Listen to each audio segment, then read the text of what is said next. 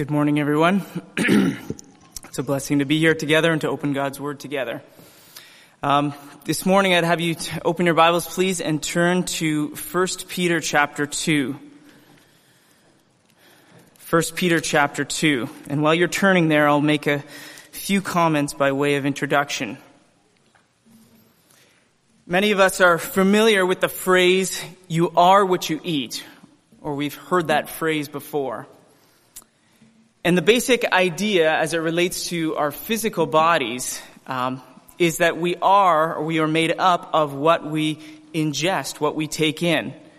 What you eat, the kinds of foods that you eat, how much you eat, all make up who you are physically as a person. And as true as that is physically, it is also true spiritually. What you ingest, spiritually speaking, makes up the essence of who you are and impacts your spiritual health and your spiritual growth. So in our text today in 1 Peter, the Apostle Peter highlights for these believers what is essential for their spiritual growth. So let's read the first three verses together. 1 Peter chapter 2, verses 1 through 3. And then we'll meditate upon these verses. So 1 Peter chapter 2, verses 1 through 3. Wherefore, laying aside all malice and all guile and hypocrisies and envies and all evil speaking, as newborn babes desire the sincere milk of the word, that ye may grow thereby. If so be that ye have tasted that the Lord is gracious. May God bless the reading of his word. When you read this letter that Peter is writing to these believers, I think you can really get the sense that he has a genuine concern for their spiritual well-being, and that he desires to see them grow up spiritually. Seeing things grow, seeing things mature, I think is a natural desire that we all have. Whether it's gardening, seeing plants grow up, any of us who have a garden enjoy watching plants that are planted in the ground grow up and eventually bring forth fruit. The same is true of rearing children. For those who are parents, you know how much joy there is seeing your children grow. That's one of the best parts of being a parent. Is watching your children grow and mature. We love to see things grow and mature. And as true as that is, again, physically, it is also true spiritually. When you look at Peter, the other apostles, Paul, John, all of these spiritual fathers, there's many references and many indications within Scripture that you can see that they truly desired and loved and longed for those who were under their care to grow up spiritually. I think of verses like John says in his epistle, "I have no greater joy than to hear that my children walk in truth." Or Paul, who said to the Philippians, "I thank my God upon every remembrance of you, being confident of this very thing that he which hath begun a good work in you will perform it until the day of Jesus Christ." And Peter had similar sentiments that we can see here, this desire that those who were under his care, who were under his oversight, he desired their spiritual maturity. And he is encouraging their spiritual growth. And in the verses that we read here today, the Apostle Peter describes what is essential for spiritual growth. That is how we can grow up spiritually. And it's an important question for all of us to ask ourselves.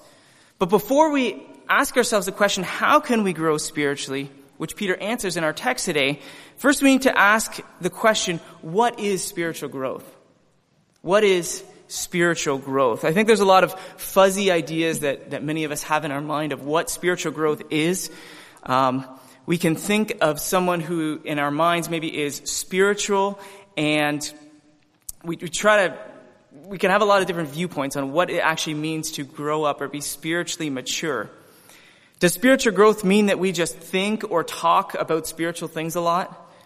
Does it mean that we just read or memorize a lot of scripture, or we participate in a lot of spiritual activities, church, Bible class, small groups, whatever it might be? All of these things are good. All of these things are very good activities that I think make up what a spiritual person is. But sometimes we get this idea, or we look at somebody and think, wow, they're a really spiritual person. And we have to stop for a moment and really consider what it means to be spiritually matured, what it means to grow up or be growing spiritually. Those people may be spiritual, but do those things that they are doing really make up the essence of what true spiritual growth is? What is true spiritual growth, and what does it look like in the life of a believer? Thankfully, the scripture gives us insight into what it means to grow up spiritually, to be spiritually mature. And there's many verses we could look at, but I think one that sticks out in my mind as a good framework of what it means to grow up spiritually is this text that we have, but also another text in Colossians chapter 1, verses 9 and 10, and I'll just read them quickly. This is Paul speaking to the Colossians. He says, "From the day that we heard of your faith, we have not ceased to pray for you, asking that you may be filled with the knowledge of his will in all spiritual wisdom and understanding, so as to walk in a manner worthy of the Lord, fully pleasing to him and bearing fruit in every good work and increasing in the knowledge of God." Now that verse is so full and so rich. We could probably spend a whole sermon talking about what that really means. But really, some of the main points of what he's saying here, he's talking about being filled with the knowledge of God's will, so having that spiritual wisdom and understanding, and from that, or so that it will produce in our lives, that we can live lives that are pleasing to God and produce fruit in our lives. And then also that we would continue to increase or grow deeper, have a deeper, more accurate, more complete understanding and knowledge of who God is. I think that verse describes so well what it means to grow up spiritually and to be spiritually mature, biblically speaking. And that can contrast us, that should challenge us to contrast the image that we have in our mind of what it means to be spiritual and to be growing spiritually and be mature, and what the scripture says. And what Paul wanted to happen in the lives of these Colossians believers, and this is what Paul wanted to happen in the lives of these Colossian believers. So the question that we're dealing with in our text today, though, is not necessarily what it looks like to be spiritually mature, but how this spiritual growth takes place in our lives. And really the highlighted verse is verse 2, where it says, "As newborn babes desire the sincere milk of the word, that ye may grow thereby." That ye may grow thereby. And when I read these verses, when I've spent time studying these verses, I saw three things that Peter identifies as essential for spiritual growth. Three things that Peter identifies as essential for spiritual growth. And if you're taking notes, you can write these three things down. They come from the three verses of this text. Verse 1, 2, and 3. First one is killing sin. The second is desiring the word. And the third is experiencing God's grace. Killing sin, desiring the word, and experiencing God's grace. Now, before we go any further, before we get into these three, I think we need to establish the fact, and just sort of lay it down right up front, that spiritual growth is not something that we produce.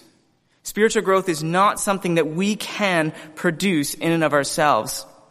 As much as we are involved in the process of spiritual growth, very involved, and we'll see that from our text today, ultimately spiritual growth is a work of God.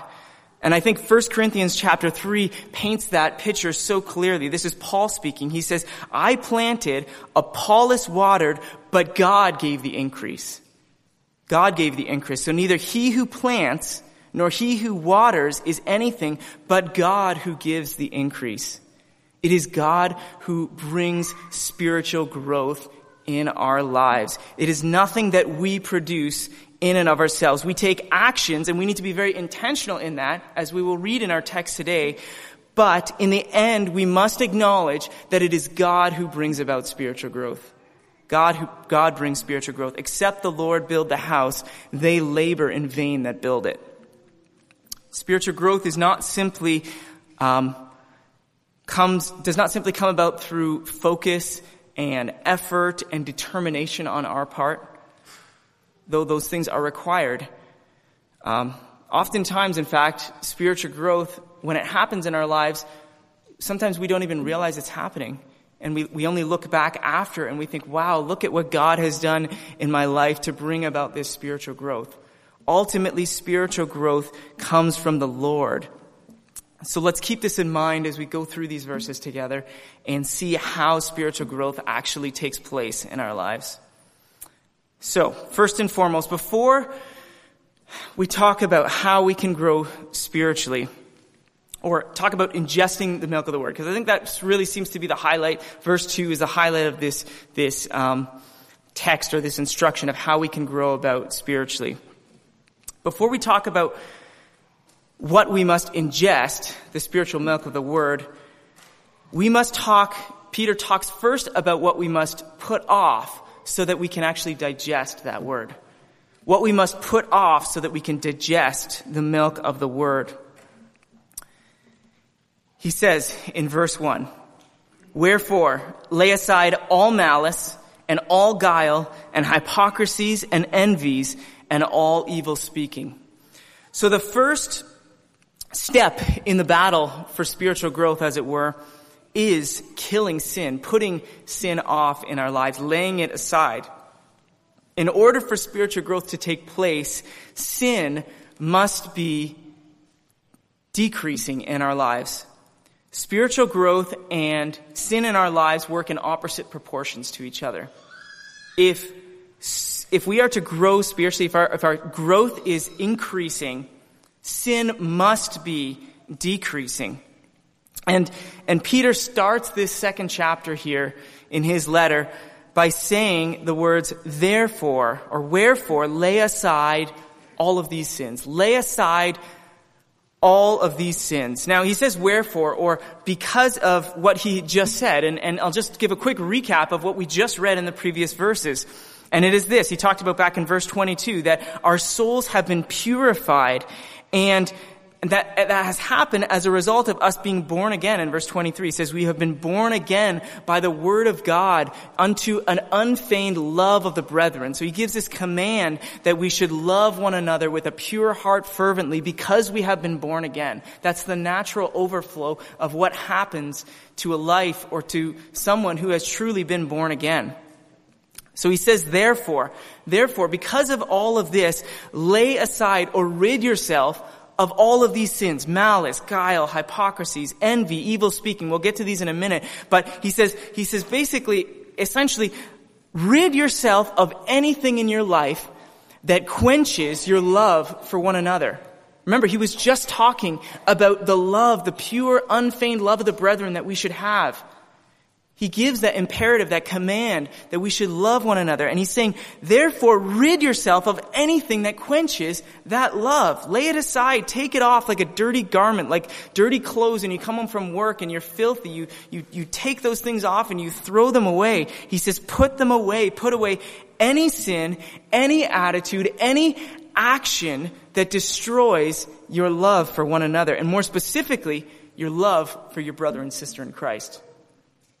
Because the context here, I think, is in relation to our love for one another as brothers and sisters in Christ. Look back at verse 22. It's a call for brotherly love. He says, love one another with a pure heart. He's talking about the unfeigned love of the brethren.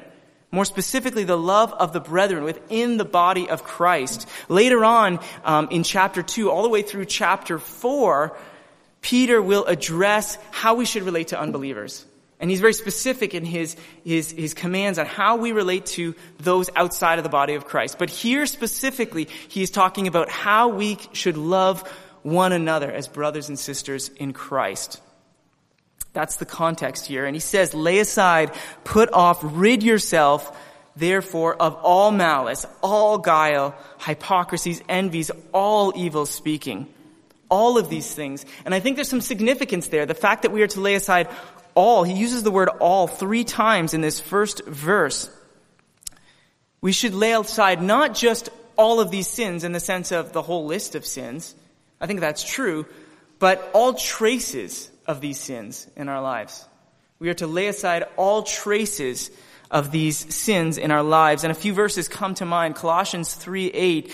But now ye put off all of these. And he goes on to list several sins that we are to put off. And then Hebrews 12:1. Let us lay aside every weight and the sin which doth so easily beset us, and let us run with patience the race that is set before us. All of these sins hinder our spiritual growth. They all hinder our spiritual growth, and they must be laid aside. Most of us have a very warped perspective of sin. We have a warped perspective of sin. Firstly, in relation to God, how God actually views sins. He views our sin. Sometimes we can think that our sin just bothers God, that he just doesn't like our sin. And we don't understand, I think that shows our ignorance in really understanding the nature of who God is. That God is a holy God, and as a result, he hates sin. It is in total opposition to who he is, his character, the essence of who God is. We have this warped perspective, firstly towards God, but also towards our brother and sister in Christ, and towards others. We have an inaccurate judgment of the effects that our sin actually plays within the lives of those around us. And we don't see those full effects. God sees them. And that's why I think the scripture is so clear in identifying how we should relate to one another and not sin, as we'll talk about more specifically these sins, how our sin actually tears us apart. The effects that their sin actually has upon each other. These specific sins. If love is what binds us together, then anything but love tears us apart. But somehow we think that these things can coexist. We think that we can still have even the remnants of sin in our life, and it not really have an effect. But that's not true. They can't. They're polar opposites, and Peter paints this in a clear and a good light for us. And notice how all of these sins that Peter mentions, malice, guile, hypocrisies, envy, evil speaking, they are all sins that we commit against one another. And ultimately all sin is against God. But more specifically, this list of sin relates to sins that we commit against one another. Malice, that's the evil intentions that we have towards one another. And I think that's really where all the other sins flow out of. Ultimately, it's the sin that comes from within us. That's where sin comes from. And there's verses in James, I believe James chapter 1, that talk about where sin actually comes from our lusts within. And that's that malice, those evil intentions that we have towards one another. Guile, that's deceit. That's deceiving one another. Hypocrisy, very much related to guile or deceit. That's trying to put on an image that is not right, or oftentimes holding others to a standard that we do not hold to ourselves. These are all sins that we commit against one another. Envy, that's desiring something that belongs to someone else and actually not wanting them to have that. That comes from malice. That comes from the evil heart that is still the flesh that we still possess as long as we are here upon this earth. And then evil speaking, slander, speaking evil against our brother and sister. All of these sins are sins that we are prone to commit to those that we are closest to and those that we love the most. And these are all sins that in very subtle ways tear us apart and quench our love for one another. So I would ask you this morning, do these sins exist in your life? This scripture is calling us to examine our lives in the light of scripture and say, do these sins exist in my life? Do these sins exist in your life? Are you envious? Do you speak evil? Do you slander your brother and sister and undermine the command that was given in the previous chapter, in the previous verses, that we should love one another with a pure heart fervently? Slowly but surely, stitch by stitch, each of these sins unravel the thread of love that binds us together. And it's sad to see, but it happens. It happens, I think, a lot more than all of us are willing to admit, even here within our own midst, within our own church. Think of the conversations that you have with others. Examine your life in the light of the scriptures and ask yourself, do these sins exist in my life? And allow the scriptures to bring conviction upon you and then bring about the result of what we'll get to here now. Though we have been born again, our flesh is not born again. And until the day that we die, we will battle against these sins. And we must battle and we must kill these sins in our lives that war against the Spirit and drag us back into living according to the flesh, as it says in Romans chapter 8. And that's why we must lay aside and kill, in essence, all of these sins in our lives and mortify the deeds of the flesh. Oftentimes when we think about spiritual growth, we think about our relationship with God. And that's very good. That's right. But before you ask yourself, what is your relationship with God? Perhaps a good question to ask yourself is, what is your relationship with sin? What is your relationship with sin? Is sin increasing or decreasing in your life? Are you growing in holiness, or is sin taking root and growing? Because sin does not stay idle. We talked about that image of something growing up.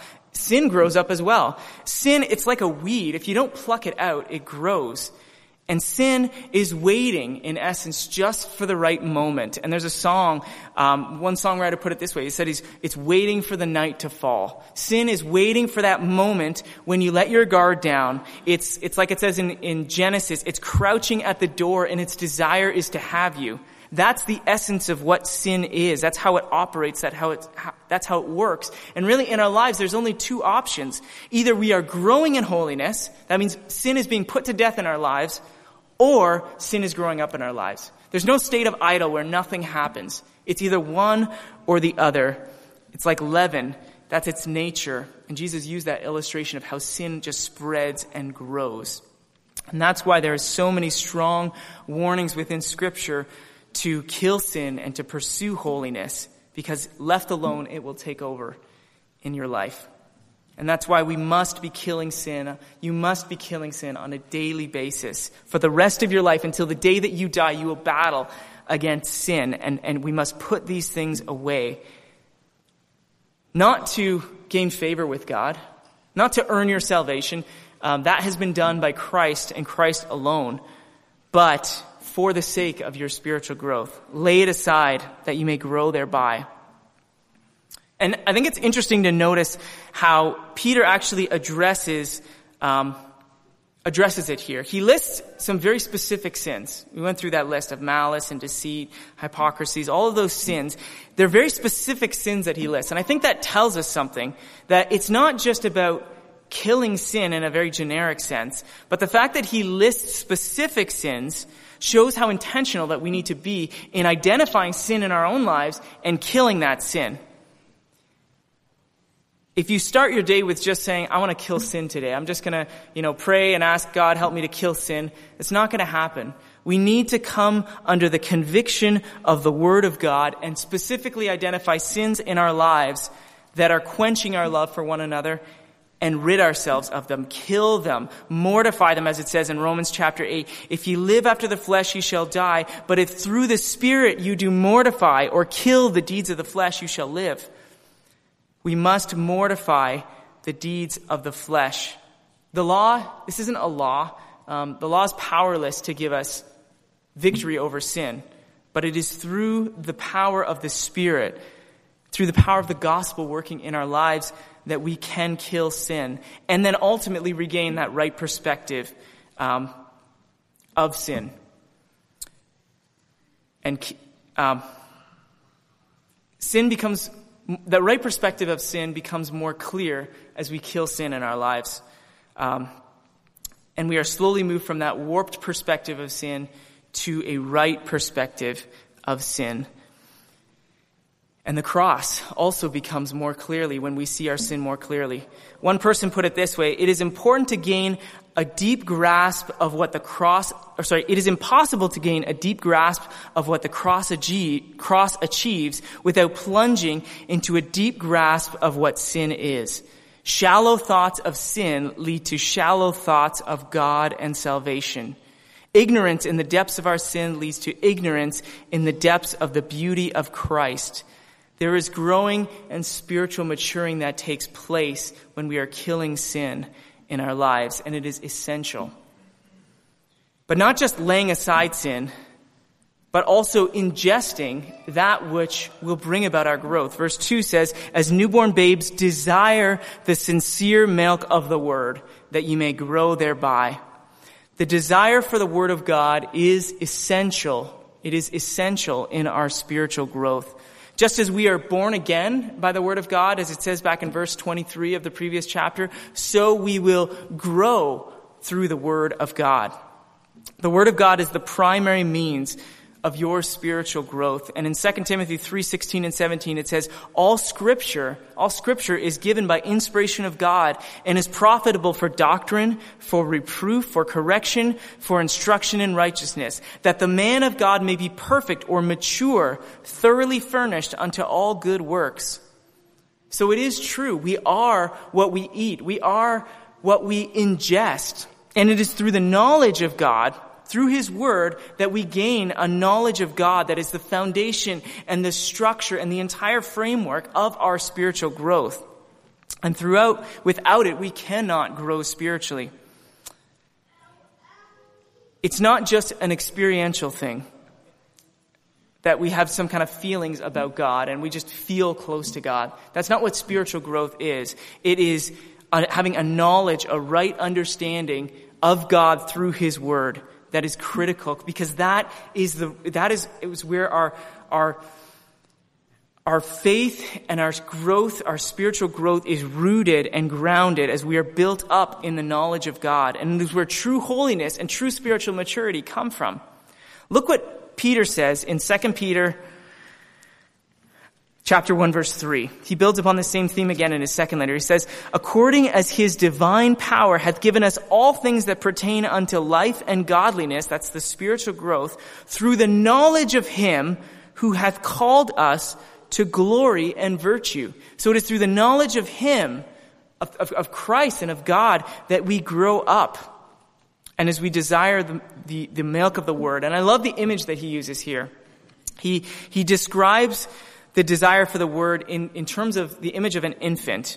And as newborn babes, he says, like a child desires milk. We understand that the children and milk go together so well. I have 4 young children, and each of them, I can see the deep desire that they had for their mother's milk and just this love that they have for milk. So in the same way that a child desires milk, we are to desire the milk of the word. It's such a beautiful illustration that Peter uses here. Just as we are born again by the word of God, we will also grow through the word of God. The desire for the word is essential. And I think it's fair to say that if we do not have a desire for the word, if you do not have a desire for the word, then there's something wrong. You know, if my child is pushing their bottle away and they don't want it, when I know they should be having their bottle, I would say there's something wrong. There's something wrong if they do not want that bottle. One preacher put it this way. He said, where there is real birth, there will be a real craving. These two things go together. A baby and milk go together. New birth and a desire for the word goes together. Now, Peter is not talking about milk in the sense of spiritual immaturity. I know there's a reference in 1 Corinthians chapter 3 where Paul actually talks about the believers. He says, I could not speak unto you as unto spiritual, but as unto carnal, even as unto babes in Christ. I have fed you with milk and not with meat. For hereunto ye were not able to bear it, neither were ye able. I don't think Peter here is saying that they should just stay with drinking milk. That's not the case here. What he's talking about is that level of desire that a child has for the milk of the word. And we need to have that same level of desire. And he actually commands it to us. This is actually an imperative here. He commands us to desire the milk of the word, that you may grow thereby. Just like he desired us to have hope, just like he desired, or he commanded us to love one another, just like he commanded us to be holy. He says, this is a command to desire the milk of the word, that we may grow thereby. And it requires some intentionality. And as natural as it is in the new birth, sometimes, and I'll just be real and honest, sometimes I think it's a real sentiment that we have is that we don't always desire the word. We don't always have that burning desire in our hearts for the word of God. And sometimes we get stuck in a rut of saying, I am what I am. Spiritual growth, it's just not happening in my life. It's not for me. And that's a very sad, sad place to be in. And if you find yourself in that place, I would encourage you with these words that the Apostle Peter gives here, and see that this is a command to desire the word, that you may grow thereby. Just like we need to fight and kill sin in our lives, we also need to fight for joy in our lives. Fight for the joy of the Lord. Fight for the joy of taking in and digesting his word. This is something that we need to fight for when we don't have it in our lives, because God commands it of us. And just like the psalmist said, we need to pray, like it says in Psalm 119, open my eyes that I may behold wondrous things out of your law. Pray that prayer. Open my eyes, Lord. Open my eyes. Give me that desire. Let me see that you are good, and let me have that desire for your word that you have commanded me to have. You know, as believers, when God commands us to something, when he gives us a command to do something, as believers, he always gives us the power to accomplish it. He always gives us the power to fulfill what he has commanded to do. In the flesh, we can't do it, but in the spirit, we can do it. By God's grace and through his power, all of his commands, we can obey as a result of the work of his spirit. So ask him, pray that he would give you that desire. Like it says in Psalm 19, that the word of God is more to be desired than gold, and sweeter also than honey and the honeycomb. It's valuable, it's desirable, it's satisfying. But so easily we are distracted, and in our flesh, our desires wane, and we become distracted and we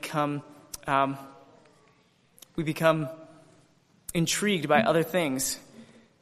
But he says here, desire, long for, crave for the spiritual milk of the word, and pray that God would give you that desire if you don't have it. And finally now, come to the last point. What is essential for our spiritual growth is that we truly experience God's grace. Verse 3 says, if so be that ye have tasted that the Lord is gracious. Whenever we taste something, there is a reaction that happens in our mouth. Some taste and they're disgusted by what they taste. Others taste and they get bored of it after a time. They like it at first, and then they lose their taste. But those who have been born again, those who are killing sin, those who are desiring the milk of the word, have tasted that the Lord is gracious. I want to speak personally for a second to you, because as I have grown, and this is my own testimony to this.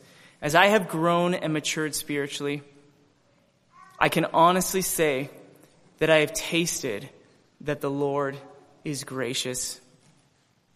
He is so gracious to me. As I grow and mature spiritually, as I have gained a deeper understanding of the attributes of God, of who he is and who I am, as I read within Scripture, as I go through experiencing that word, gaining that spiritual understanding, truly growing and experiencing the grace of God in my life, I can say that I have tasted that the Lord is gracious.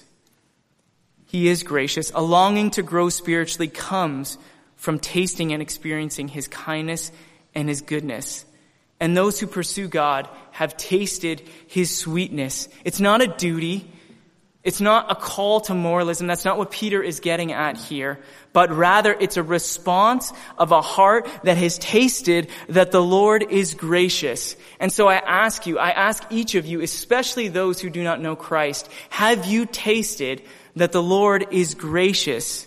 And if you have not, I would invite you to come and taste and drink deep from the well of living water. That is Jesus Christ. I pray that you would come and find satisfaction in your souls, that you would put your faith in Jesus Christ, that you would be saved, that you would believe, that you would repent of your sin, and that you would taste and see, as I have tasted and seen, that the Lord is good. He is gracious. And I pray that all of us would have that desire, that sincere desire to kill sin in our lives, to long for the spiritual milk of the Word, and to truly taste and see that the Lord is gracious. That is my desire for each of you. And I pray that God would do this work in your life through his grace, that we may all grow up into spiritual maturity. May God bless these words to us today. Amen.